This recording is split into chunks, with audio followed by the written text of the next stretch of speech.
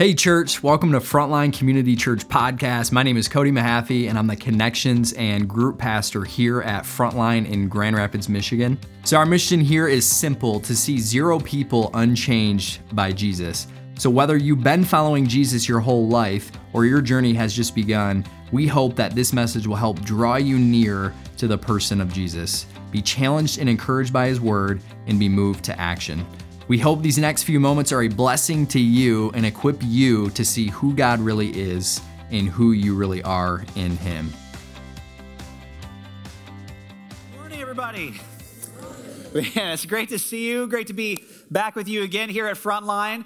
As we are today, we're going to be wrapping up this series that we've been working our way through since the beginning of January, looking at the life of Joseph. One of the major figures in the Old Testament, takes up a huge chunk of the book of Genesis. And so every week we've been walking through. And so today we're going to actually end this series. All 4 churches in the Zero Collective are going to be taking communion together as a way of wrapping up the series. And the message, the closing part of Joseph's story really leads well into communion, into what that means together. And so if you're watching online with us this morning, we're thrilled that you're with us. We would love for you to actually be able to participate in communion with us. And so right now would be a great time, if you're watching, to go find something, some form of cracker and juice. It's okay if it's goldfish crackers and Gatorade, that works. We're talking about the body and the blood of Christ. And so we'd love for you just to be able to participate and do that with us together as a church. But to get us into the story for today, a friend of mine sent me this a few years ago, and I loved it so much. I just want to read this to you. It says this: on the first day, she sadly packed her belongings into boxes, crates, and suitcases. On the second day, she had the movers come and collect her things. On the third day, she sat down for the last time at their beautiful dining room table by candlelight. She put on some soft background music and feasted on a pound of shrimp, a jar of caviar, and a bottle of spring water. When she finished, she went into each and every room of the house and deposited a few half-eaten shrimps dipped in caviar into the hollow center of the curtain rods. She then cleaned up the kitchen and left. On the 4th day, the husband came back with his new girlfriend, and at first, all was bliss. Then slowly, the house began to smell. They tried everything: cleaning, mopping, airing out the place. Vents were checked for dead rodents. Carpets were steam cleaned. Our air fresheners were hung everywhere. Exterminators were brought in to set off gas canisters, during which time the 2 had to move out for a few days. And in the end, they even paid to replace the expensive carpeting. Nothing worked. People stopped coming over to visit. Repairmen refused to work in the house. The maid quit. Finally, they couldn't take the stench any longer and decided they had to move. But a month later, even though they'd cut their price in half, they couldn't find a buyer for such a stinky house.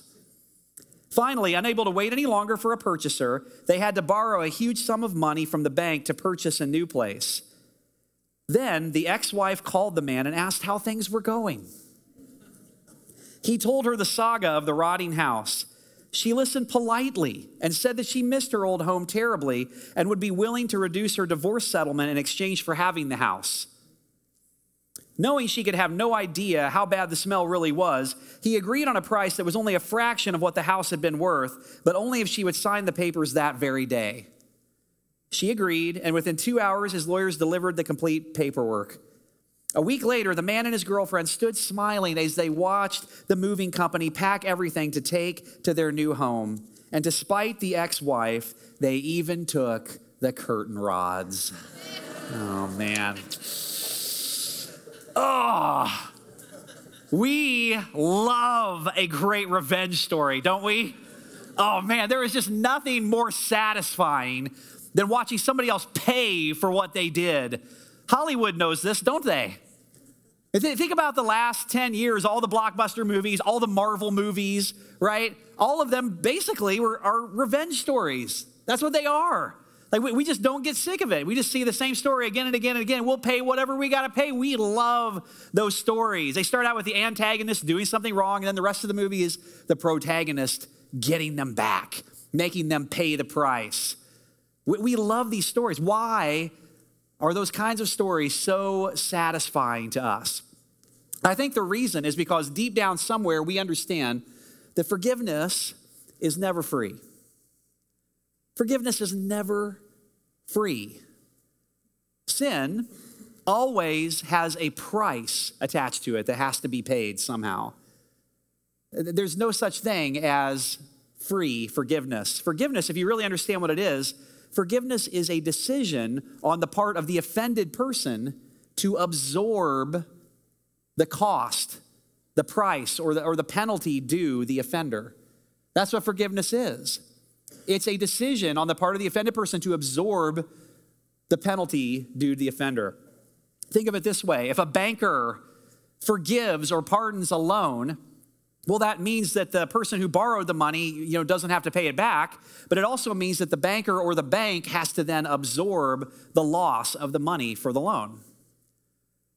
If society pardons or forgives a criminal, yes, it means that criminal goes free, but it also means that society then is going to absorb the consequences of that criminal's actions and behavior. Or on a more maybe personal note, if you invite me over to your house this week and I come over and I break your TV and you say, oh, that's okay, Brian, I forgive you. That's great, but that means then that you have to absorb the loss of the TV. Because forgiveness is never free. There's no such thing as free forgiveness. That's why it's so hard. But I would also argue that's why it's really the only thing that actually works to reconcile relationships, to bring healing, to bring freedom, to bring a sense of renewal. Forgiveness is the only thing that really has the power to do that. You certainly see that in the story of Joseph. Where we're going to land his story today is in the final chapter. This is the forgiveness story between Joseph and his brothers who have done so much wrong to him. So if you haven't been tracking with us or haven't been with us, Joseph's story begins with Joseph as a young man. His brothers strip him of his cloak. They strip him of his identity. They cast him down in a pit, and then they sell him into slavery into Egypt. So Joseph loses his homeland. He loses his family. He's gone as a slave into Egypt. And then his brothers lie to their father about it. Well, some wild animal must have eaten him. And they just lie about it, and they cover it up for years and years. And so what happens is Joseph becomes second in power in all of Egypt, second only to Pharaoh. He's in control of all the resources of all the land of Egypt. He's risen to this place. And so as we saw last week, there's a famine that hits the land, and the famine is so severe that it makes and forces Joseph's brothers to come to Egypt to ask for help, to get grain, to get supplies. And of course, who do they have to stand before and ask for help but their brother Joseph? So Joseph, we find him, his brothers don't know his identity yet, but he's standing in front of his brothers. He's got all the power in the relationship. This is the perfect Marvel movie setup right here. Here it comes. But the story goes a very, very different direction. Let's take a look at this. This is Genesis 45, verse 1. It says this: Joseph could stand it no longer. There were many people in the room, and he said to his attendants, "Out, all of you." So he was alone with his brothers when he told them who he was. Then he broke down and wept. He wept so loudly the Egyptians could hear him, and word of it quickly carried to Pharaoh's palace. "I am Joseph," he said to his brothers. "Is my father still alive?" But his brothers were speechless. They were stunned to realize that Joseph was standing there in front of them. "Please come closer," he said to them. So they came closer, and he said again, "I am Joseph, your brother, whom you sold into slavery in Egypt. But don't be upset, and don't be angry with yourselves for selling me to this place. It was God who sent me here ahead of you to preserve your lives." So in this stunning, surprising end to the story, where Joseph could have easily just taken revenge on his brothers in this moment with all the power he had, he extends grace to them. He extends uncommon mercy to his brothers. So how does he do this? I think a key to understanding how he's even able to do that is in verse 8, that last verse we read where he says, "It was God who sent me here, not you." So what Joseph is doing, his eyes are on what God has been doing as the narrative of his story. He's choosing to focus on what God's been doing in his life story. He's choosing not to focus on what his brothers have done and have been doing in the narrative of his life story. So here's the question. How did Joseph get to Egypt? Was Joseph in Egypt because of the sin of his brothers against him? Or is Joseph in Egypt because of the good plan and purposes of God for his life? According to that passage we just read, the answer is yes. Both are true. Both are absolutely true. I'm just wondering if it's possible that God's plans and his purposes for your life are a part of the brokenness and unforgiveness of your story as well. So when you were cheated on, when you were abandoned, when you were lied to, when you were neglected, when you were lied about behind your back, is it possible that not only was that an expression of someone's sin against you, but was God also allowing that in order to accomplish his good purposes, his good plan for your life? What's interesting here in this moment is that Joseph sees that all his sorrows were for a purpose. None of it was for a loss.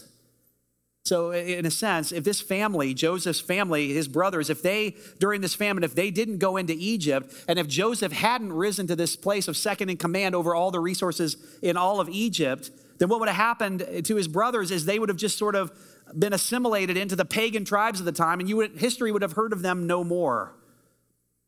But because Joseph was in the position he was in, he's going to be able to rescue them. He's going to be able to provide for them, to protect them and to save them so that they pass through this time of famine, so that God's good plan is that for this family to become a nation, the nation of Israel, and for someday through the nation of Israel, the Messiah is going to come who's going to redeem and save it all. But none of that happens.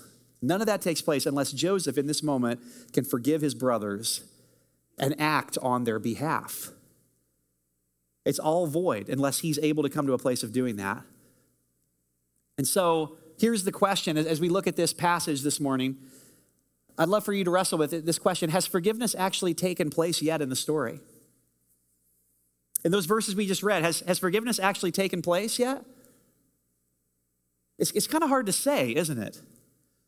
I mean, at no point did Joseph's brothers, did they actually say, oh, wow, you're Joseph? Oh, hey, Joseph, I just want you to know we're so sorry for what we did. What we did was clearly wrong. It's me. Hi, I'm the problem. It's me. You know, they never say that.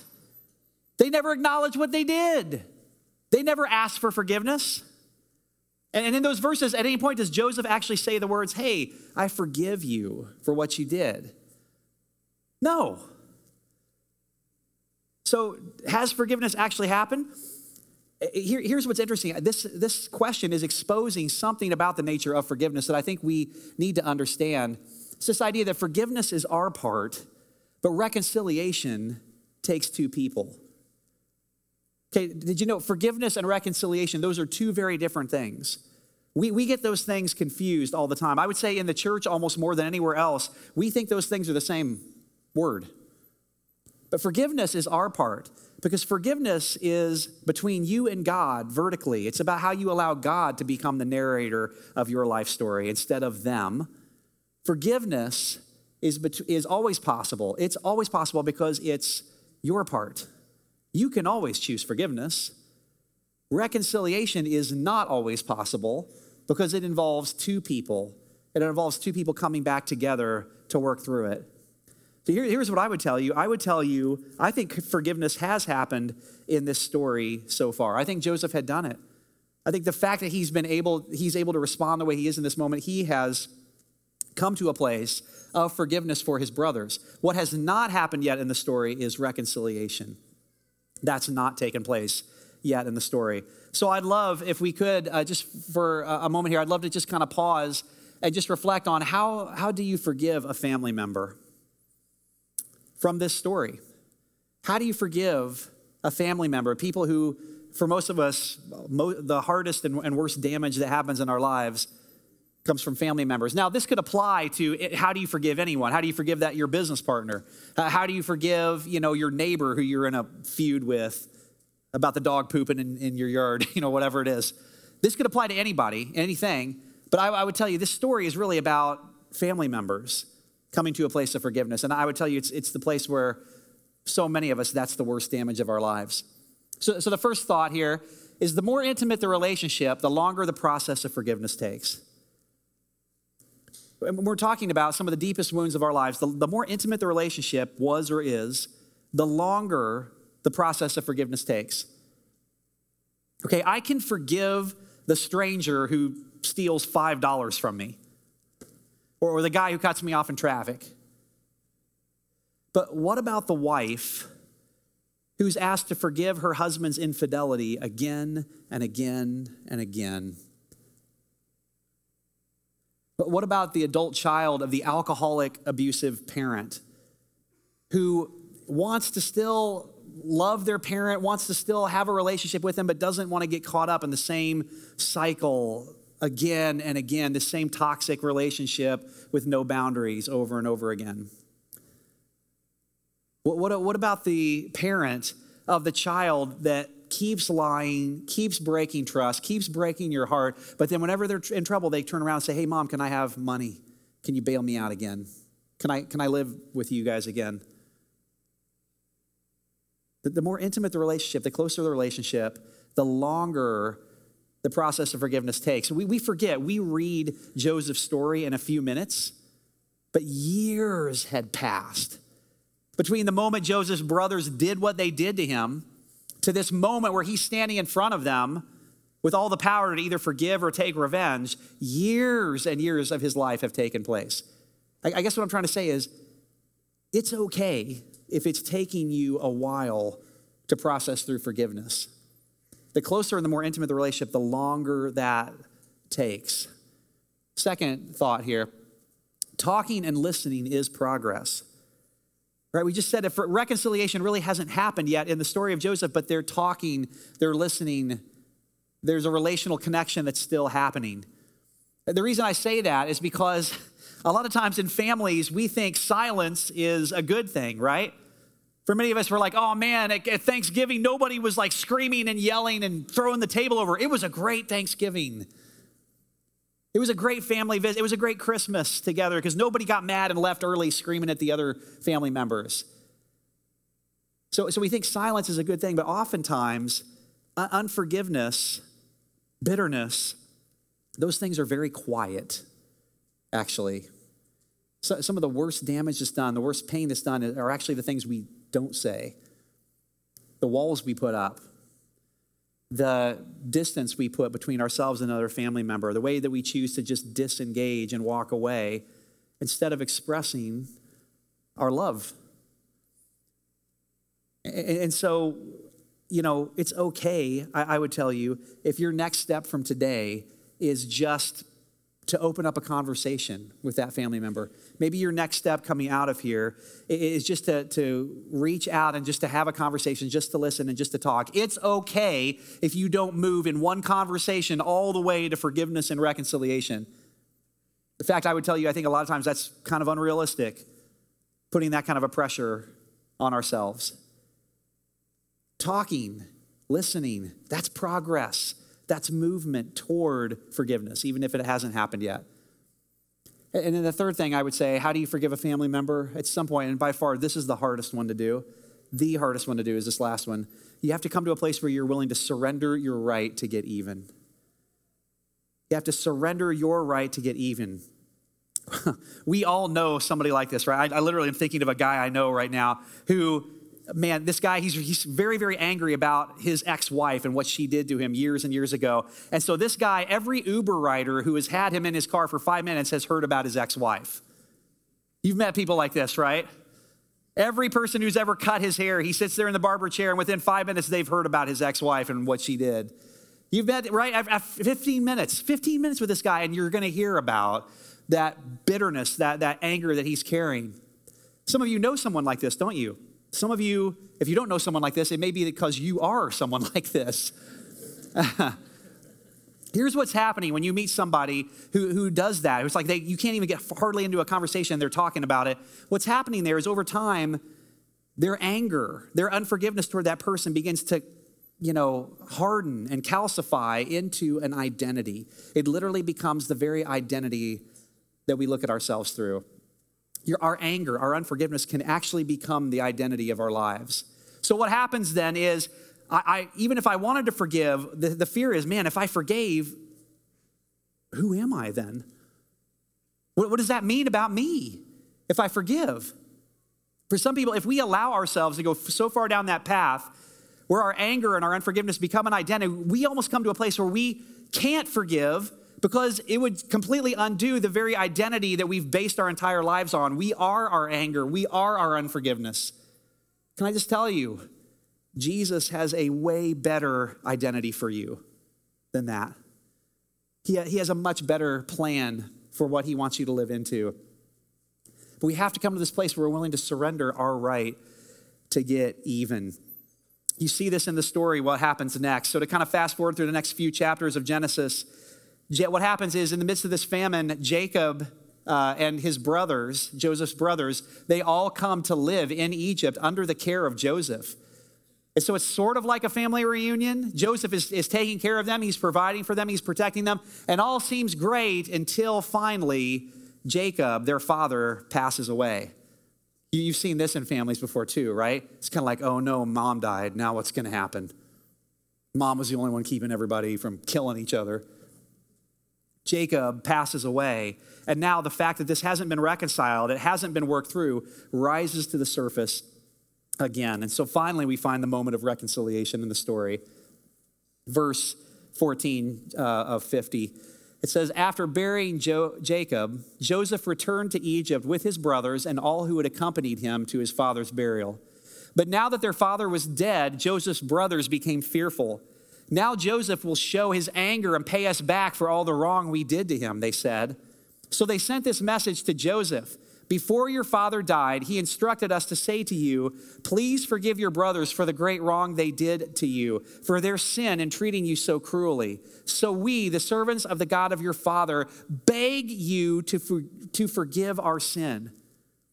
So this is it. Finally, this is the moment where they acknowledge that they did something wrong, where they beg forgiveness. They actually say to Joseph, what we did was wrong. Will you please forgive us? Go ahead to that. Oh, yeah. When Joseph received the message, he broke down and wept. Then his brothers came and threw themselves down before Joseph. Look, we are your slaves, they said, which, by the way, is the fulfillment of the original dream that Joseph had, if you're tracking with us. This is the moment. It didn't look anything like Joseph in his dream thought it was going to look like, but this is that moment of it being fulfilled. But Joseph replied, don't be afraid of me. Am I God that I can punish you? You intended to harm me, but God intended it all for good. He brought me to this position so I could save the lives of many people. No, don't be afraid. I will continue to take care of you and your children. So he reassured them by speaking kindly to them. So again, this is the moment of reconciliation where what we're really able to see is Joseph has completely surrendered his right to get even. But how has he done that? He had every right to take action and to right the wrongs that had happened. A key is in that verse 19, where what we were just reading. Again, what we said before, he's focusing on God's part in the narrative of his life. He's not choosing to focus on his brothers and emphasize their part of the narrative of his life. And that line he says, am I God? Am I God that I'm here in this position to punish you? Joseph recognizes it's not my job to pay my brothers back.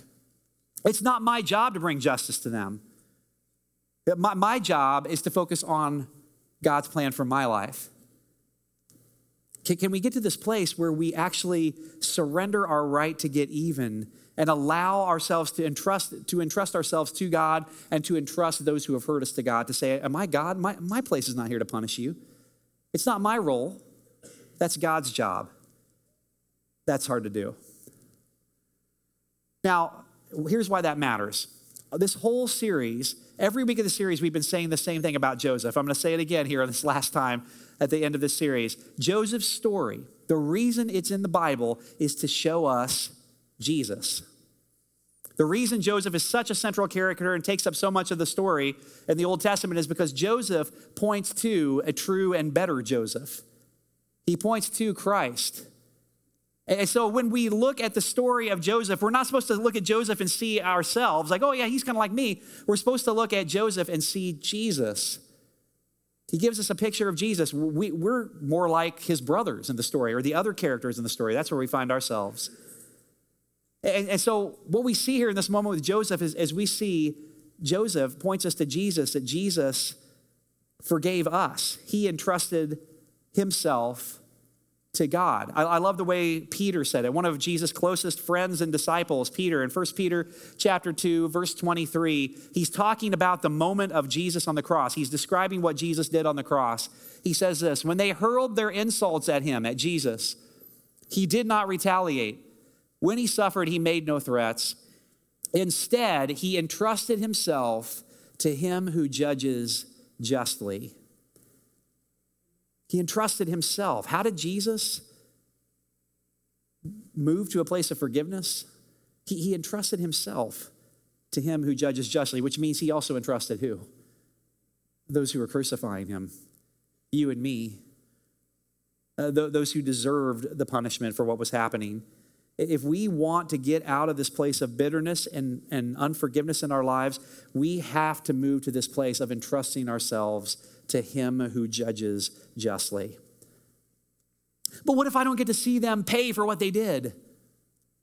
What if they actually get away with what they did and they don't ever get punished for it? Yeah, it might happen. It's none of your business. God is the narrator of your life story. That's where your focus is supposed to be. Can you entrust yourself to him who judges justly? When we do that, what we realize is that God first did that for us. I love what C.S. Lewis said about forgiveness. He said, to be a Christian means to forgive the inexcusable in others because God has forgiven the inexcusable in you. I love that so much because it doesn't say, you know what God does is he excused the inexcusable in us. It's not what it says. But God, when we had inexcusable things, he just canceled us. No. The way that what God did is he forgave the inexcusable in us. In other words, he took upon himself, he absorbed in himself the penalty that was due us. And it's only when we realize that he's done that for us, that he forgave the inexcusable in us, that we then have the power to turn and actually offer that same forgiveness to forgive the inexcusable in other people. My grandpa was a World War II vet. And like so many of his generation, he lived well into his 90s. Like so many of his generation, he never talked about the war. He never talked about his experiences in the war. Even when I'd try to ask, he never answered those questions. But I have this one memory. I was a kid, and I remember we were there. My grandma and grandpa were there. We were at some outdoor, I can't remember if it was like a carnival or a parade or what it was. It was some outdoor event. And I remember there was this horn player, and this horn player was playing a solo. And I remember looking over and just seeing tears streaming down my grandpa's face. And it was just very clear he was struggling to hold his emotions in check. And so I remember after the horn player was done, I remember asking, I said, Grandpa, are you okay? What's wrong? And here's basically the answer he gave me. He said, whenever I hear the sound of a horn, I remember the horn that would call us men to order every single morning. I remember the horn that would play taps at my friends' funerals, military funerals, even over all these years. And he said, what happens is no matter what I'm doing, no matter how grumpy I am, no matter how, irritated I am or worried or upset that I am, whenever I hear that sound of the horn, immediately I remember friends who gave their lives for me. And immediately I'm overwhelmed with this sense of gratitude that I'm here, that every breath is still a gift. Essentially what he was saying is he was saying the sound of a horn reminded him of his own salvation. I think that's what communion is supposed to be for us. Communion is this sacred mystical sacrament the church has gathered and taken for centuries. Some, depending on the background that you come from, maybe it was called the Eucharist. If you grew up Catholic, maybe it was called the Lord's Table, the Lord's Supper. But basically, it's commemorating this moment. Jesus, on the night he was betrayed, took bread and he broke it and he said, "This is my body that was broken for you." In the same way, he took the cup and he said, "This represents my blood, which was shed for you." And then he said, "It was shed for the forgiveness of sins. Now do this in remembrance of me." And so whenever we take communion, just like the sound of the horn for my grandpa, I think it's supposed to draw us back again. It's supposed to make our hearts softened again to this fact that our own forgiveness was not free. Some of you in this room, you have a lot to forgive. You have horrible things that have been done against you. There's good reason for you to be in a place of bitterness and unforgiveness. As we come to the Lord's table, as we take the bread, as we take the cup, as we do that today, can we just remember our own forgiveness was not free? Can you begin with you? Can you begin with your own forgiveness? Can you begin with the truth that what God has done for you on the cross is he forgave the inexcusable in you. He didn't excuse it. He forgave it. He absorbed the penalty of it. That's the only thing that really does ever work. My friend Greg Dempster does such incredible work with Christ Life Ministries. He talks about these three primary areas of forgiveness, represented in these three circles in this Venn diagram. What's been done to me, what I've done to others, and what I hold against myself. Most of us have one area of these three that carries a lot more damage than the other ones. One of these, even right now, is probably just lighting up for you. Can you begin with you? Can you just remember that your own forgiveness was free? Where do you need to just allow God to do some business with you even today as we take communion together? I'll tell you, for me, honestly, it's this one right here, what I hold against myself. I mean, I've worked through what's been done to me. I've worked through forgiveness of even what I've done to others. But this one is the one that, for me, is always a struggle. I don't know if any of you are like me. My internal voice is very self-condemning, very self-critical. So communion is a time when I remember that God forgave the inexcusable in me.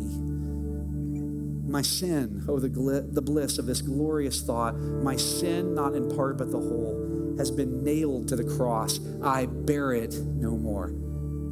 Praise the Lord. Praise the Lord, oh my soul. Can you start with you? Can you just begin there today? So here's what we're going to do. If you're watching with us in a moment, Ashley's going to sing, and as we do, we're going to take the elements together on our own as we're singing and reflecting. If you're in the room, there are 4 communion stations, 2 on either side of the stage and then 2 in the back. So whichever one's closest to you, as the song is being played, I'll offer a prayer and then go and take the elements and then just spend some time with God remembering your own forgiveness. So Jesus, we just come to you right now. As we close out this story, we just recognize that your forgiveness has absorbed the penalty and forgave the inexcusable in us. And it's only in that, God, it's only in remembering that you've done that for us. It's only in allowing that to come into the center of our lives and transform us from the inside out that we have any hope, any possibility of being set free. God, we want our identity not to be in our anger, not to be in who we're against, who we're canceling, who we're upset with, who we're trying to get back at. We want our identity to be found in you, the one who took it all on, the one who paid the price for it. God, this morning, we just remind ourselves that our answers are not found in, pop psychology or in self-help ideas. God, our answers are found in the broken body and the shed blood of Jesus Christ. So God, would you do your work that only you can do in us again so that we can be agents of reconciliation in this world. We ask in Jesus' name. And everybody said, amen. You can come and take the elements. We hope this message encouraged you to know who God is and who you are in Him. If you want to take a next step, visit frontlinegr.com/next. We look forward to connecting with you there, and we'll see you back here next week.